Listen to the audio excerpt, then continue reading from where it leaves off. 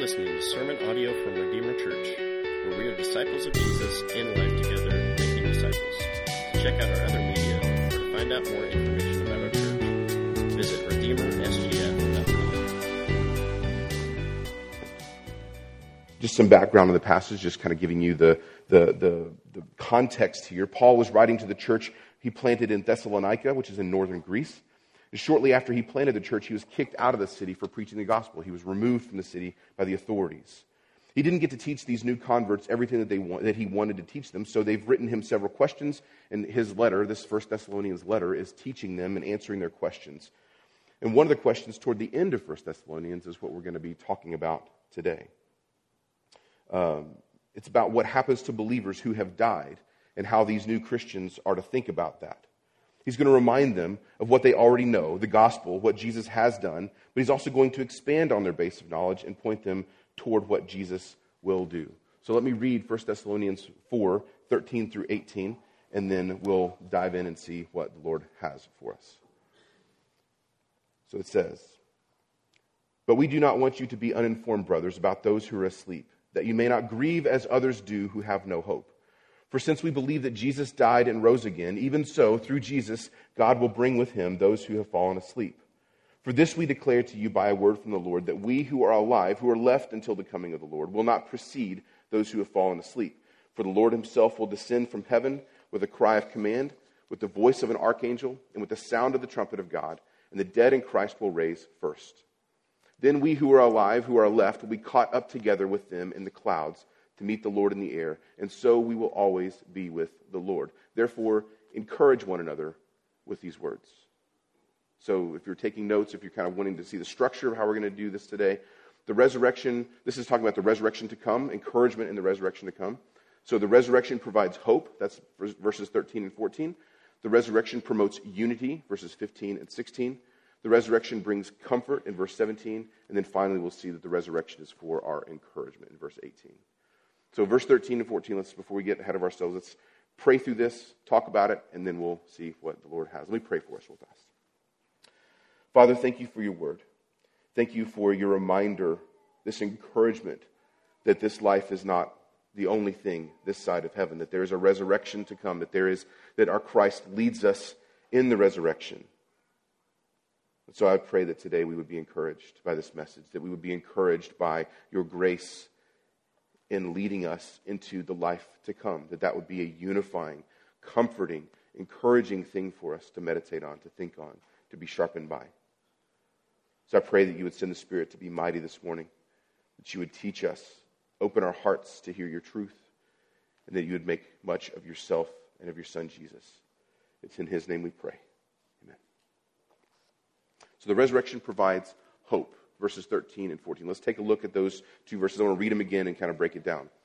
"But we do not want you to be uninformed, brothers, about those who are asleep, that you may not grieve as others who have no hope. For since we believe that Jesus died and rose again, even so, through Jesus, God will bring with him those who have fallen asleep." So this idea, don't want you to be uninformed, the first part of verse 13 here.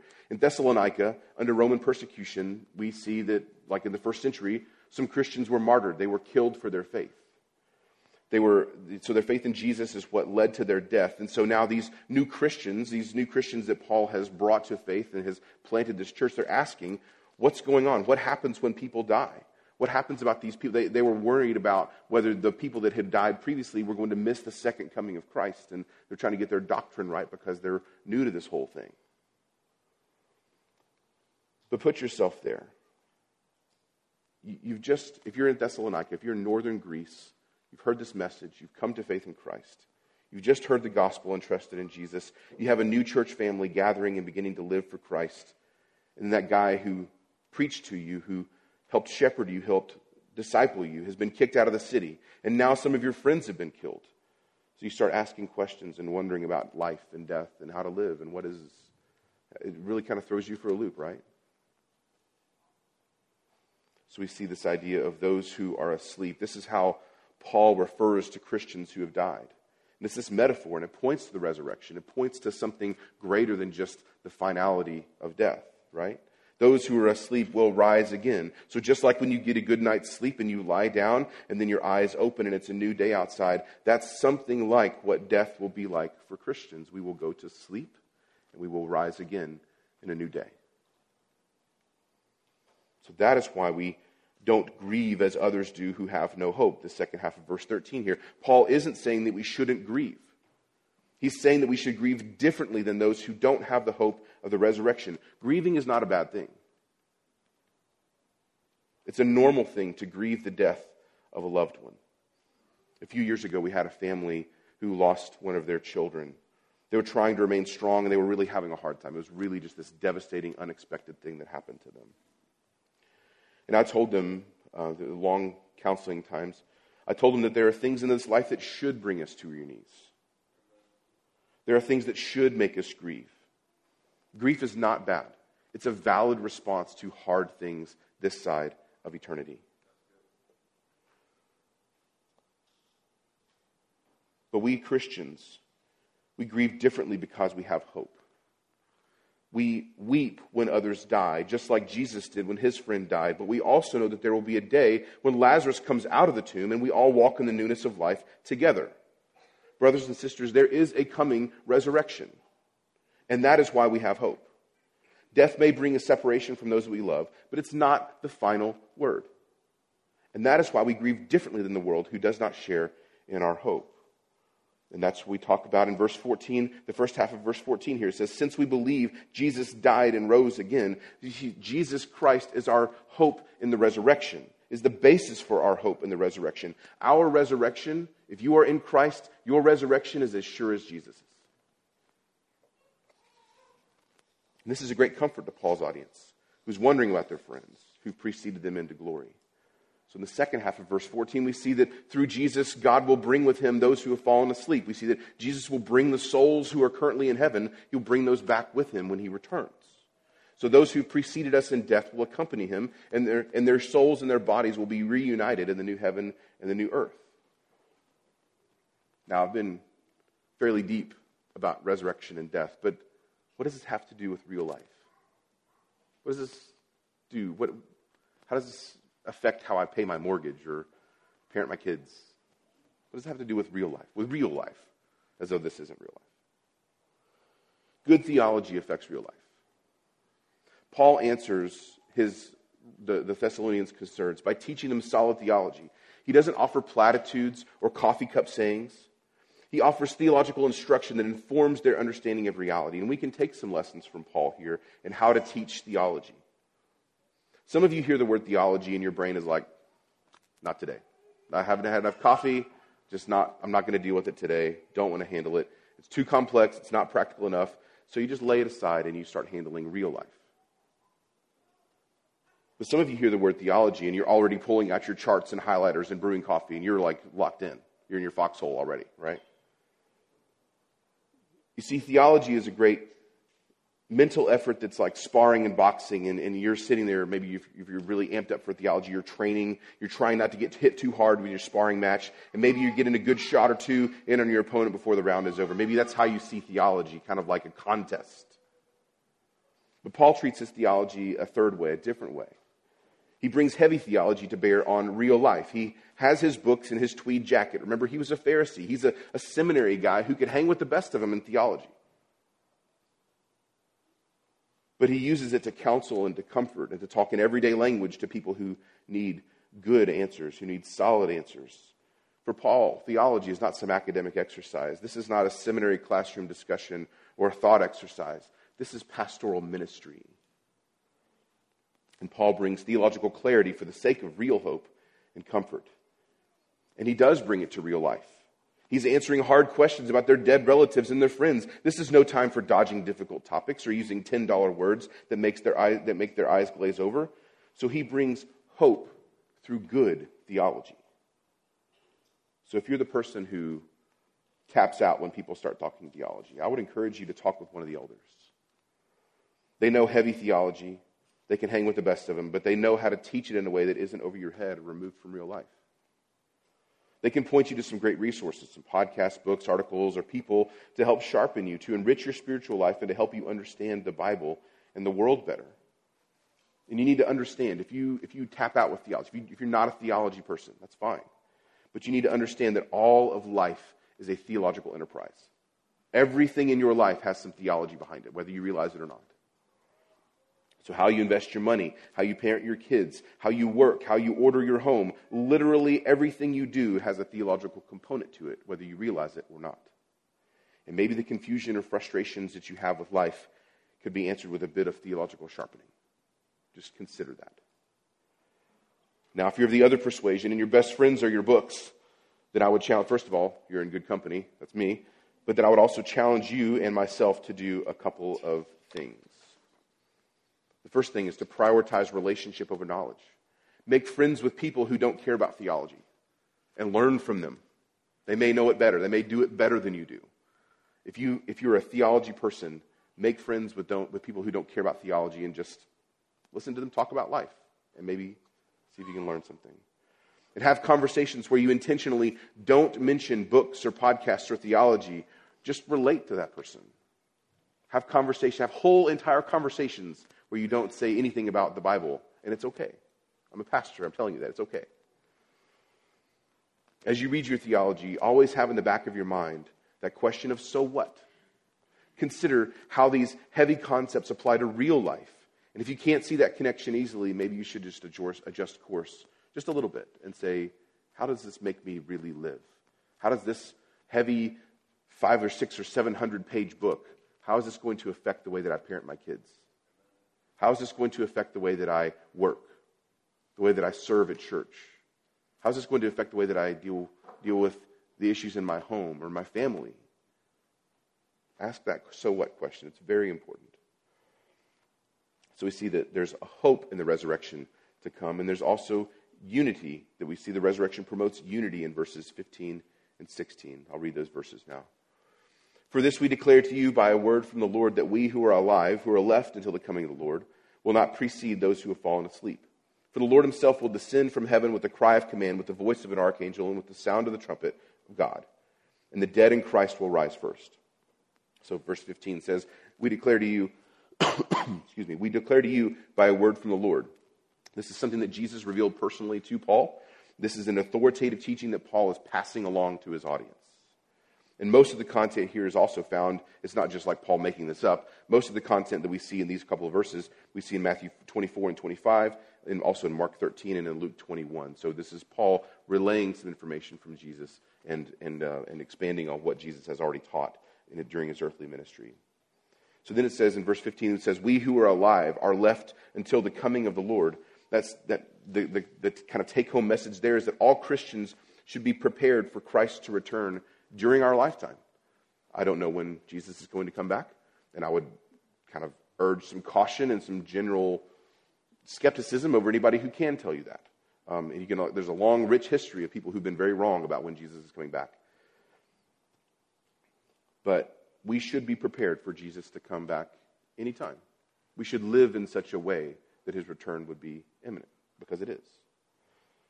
Then in verse 15, continuing on, it says that we will not precede those who have fallen asleep. So it's not exactly clear what question the church in Thessalonica is asking.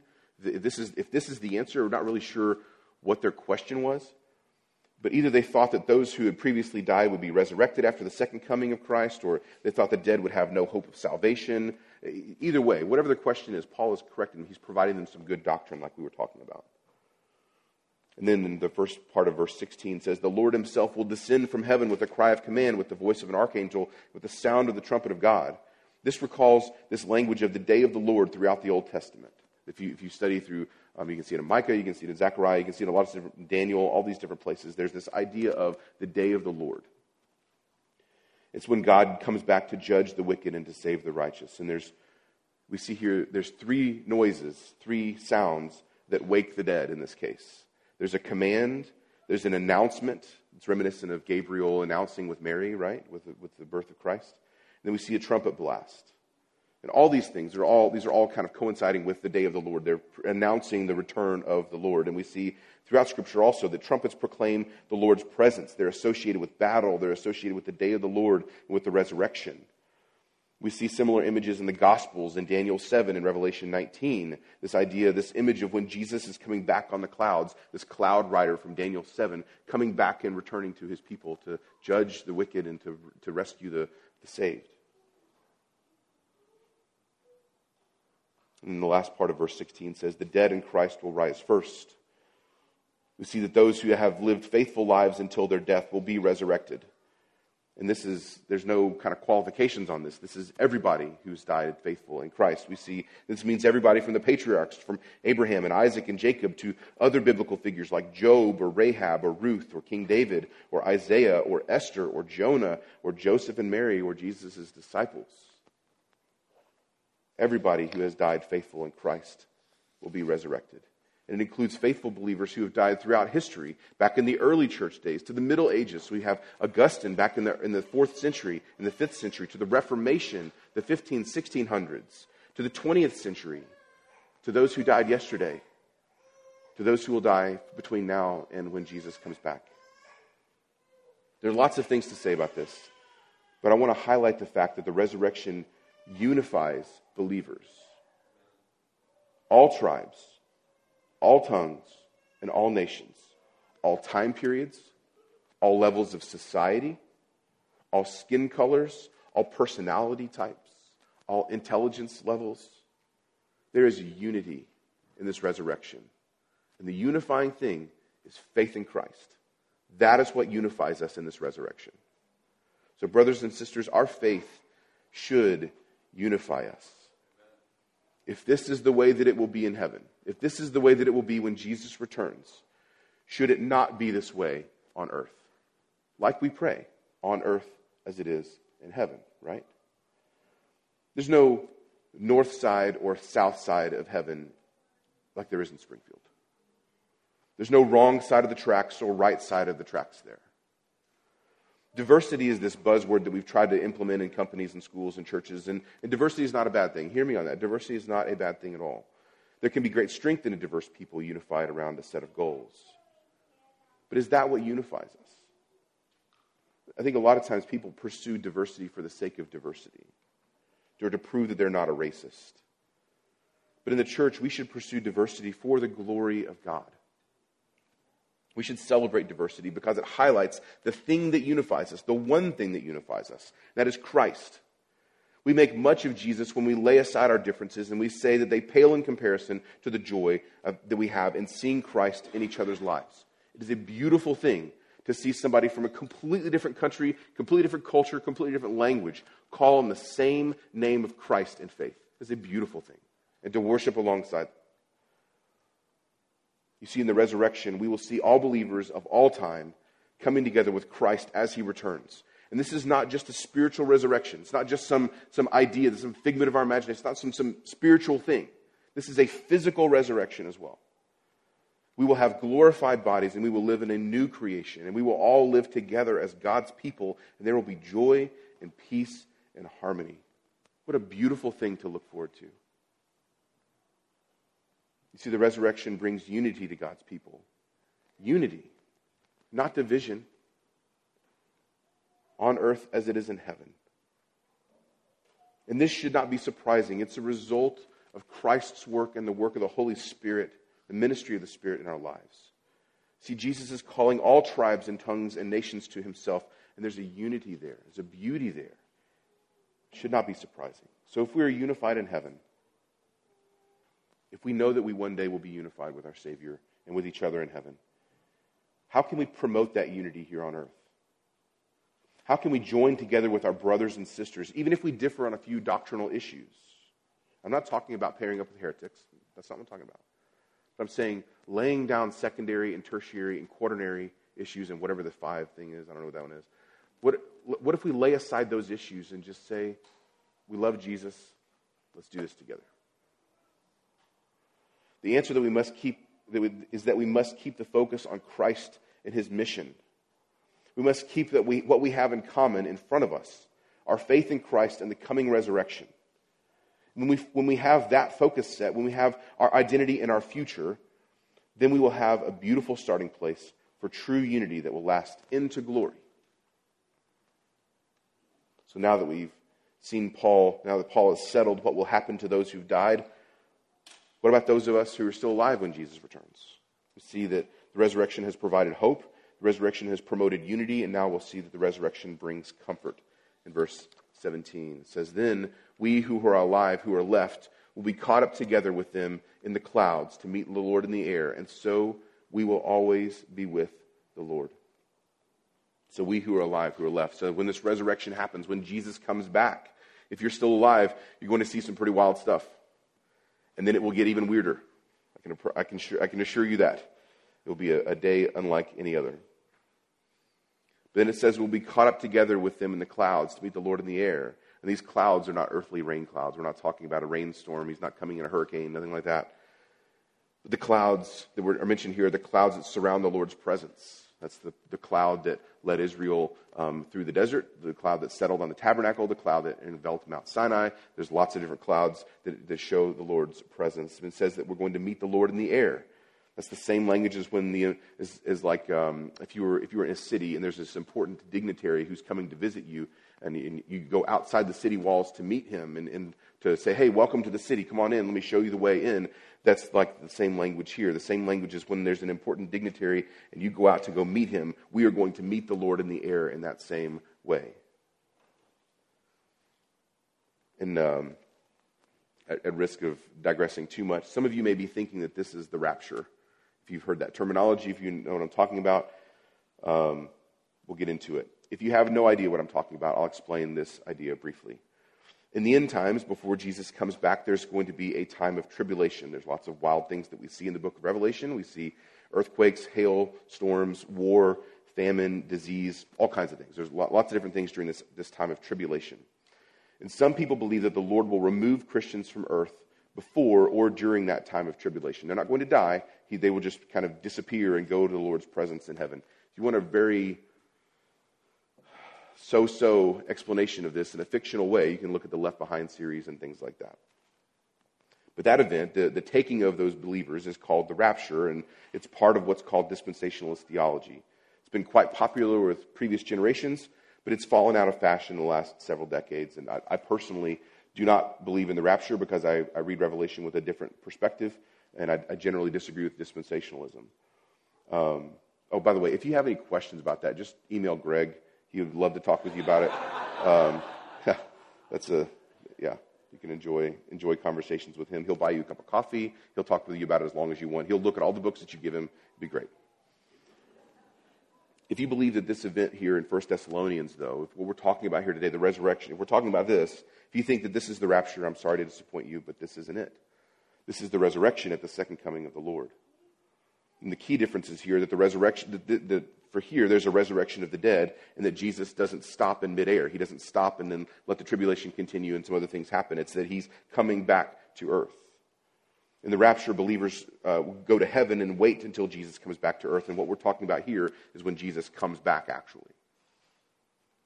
So when Jesus returns, the dead will be raised, and if we are alive, we will join them with Christ as he comes to earth. And that's all very important. This is all good, important details. But the main point of this verse is the last little bit there. So we will always be with the Lord. 2 Corinthians 5:8 tells us that when we die, our bodies remains, but our soul goes to be with the Lord immediately. To be apart from the body is to be with the Lord. Then we await the day of our resurrection, which we've been talking about. And the resurrection brings comfort to believers because it means that we will always be with the Lord. Whether we're in life or in death, we are always with him. And we cannot and we will not be removed from his hand. Regardless of what we are, if we pledge our lives to Christ, if he saves us, we cannot be plucked from his hand. We can't be removed from his glory. We're part of the kingdom that's unshakable and that's eternal, that God is building. And when Jesus commissions us in Matthew 28 to go build his kingdom and to make disciples, he closes the Great Commission by saying what? I am with you always until the end of the age. So we will always be with him, and he will always be with us. Is that a comfort to you? Is that something that brings you comfort? Is always being with the Lord a comfort to your soul? Does the idea that believers who have died are in the presence of the Lord, does that bring you comfort? Does the prospect of breathing your last and waking up in the presence of the Lord bring you peace? I hope it does. If the presence of the Lord doesn't bring you comfort, what else would? What else brings you comfort if not that? If God is not your promised land, if He is not your heaven, then what is? Here is the hope and the comfort for Christians. If we have the Lord, then nothing else can compare. He's the greatest comfort to our souls because He created us and He saved us and He's rescuing us and He's bringing us to Himself. But the flip side of that perspective is that without the Lord, nothing will give us true comfort. We can search for it in any number of places. Substances, relationships, money, power, whatever it is. But nothing will really give us comfort. The great early church theologian Augustine famously said in his book, Confessions, "You have made us for yourself, O Lord, and our hearts are restless until they rest in you." I hope that you would find comfort in that.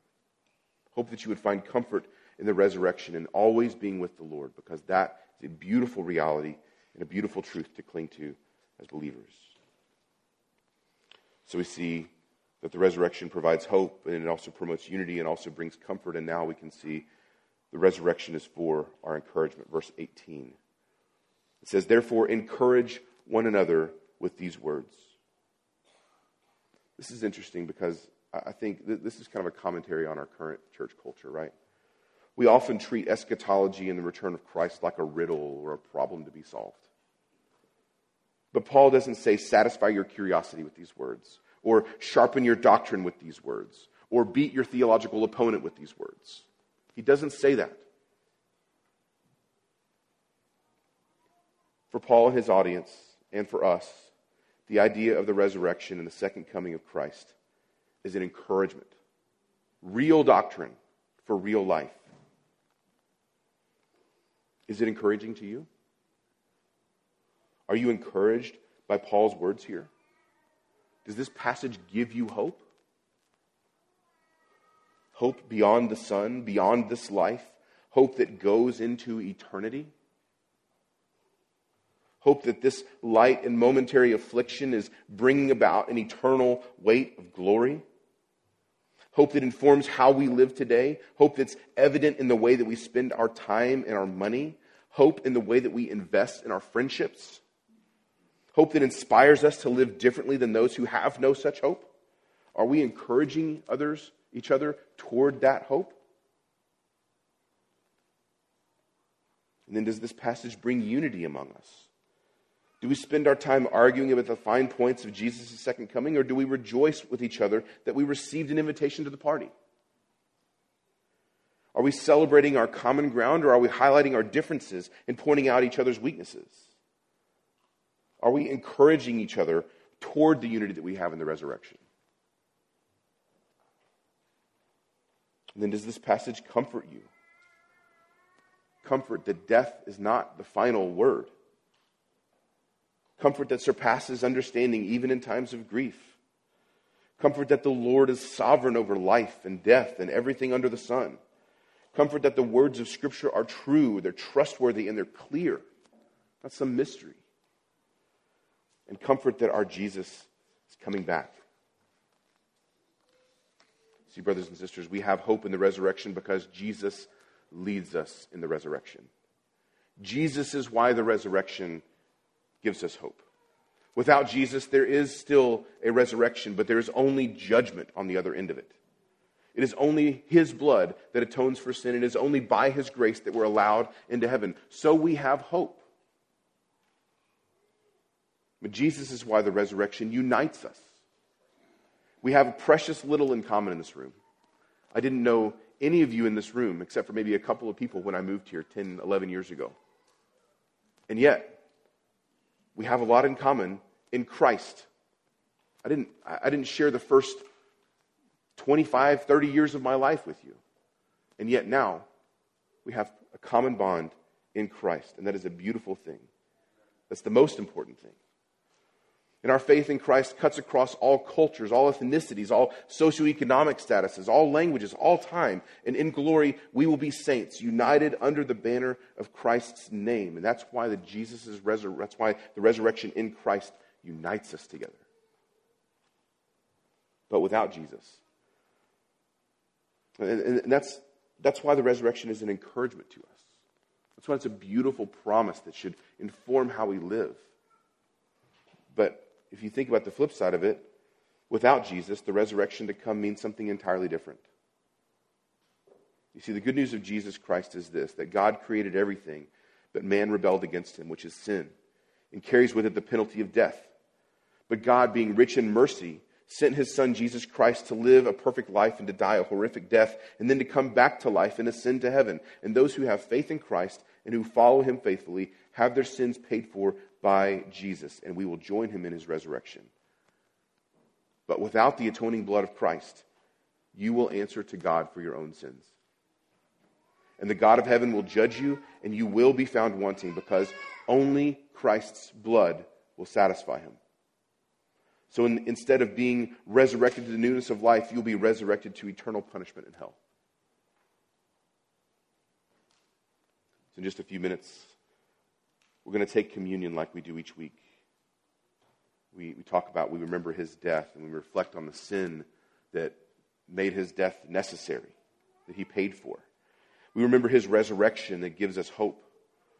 But we also look forward to our own resurrection when we will dine with him in heaven. Only it won't be these small portions in these little cups and things like that. It'll be a wedding feast as he is united with his bride, the church. I may not see you again until that day. Some of you will precede me in death. I will probably precede some of you as well.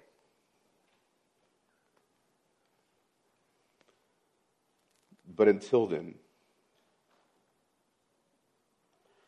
let's hold fast to the encouragement that we have in our risen Christ and make him known.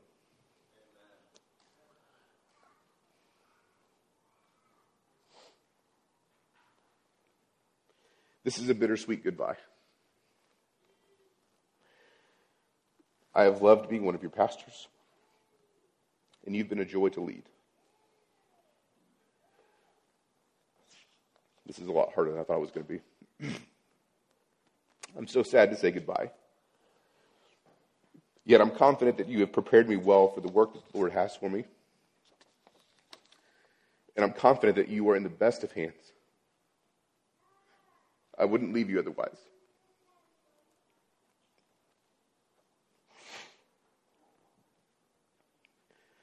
So until we meet again, let's be about the Lord's work.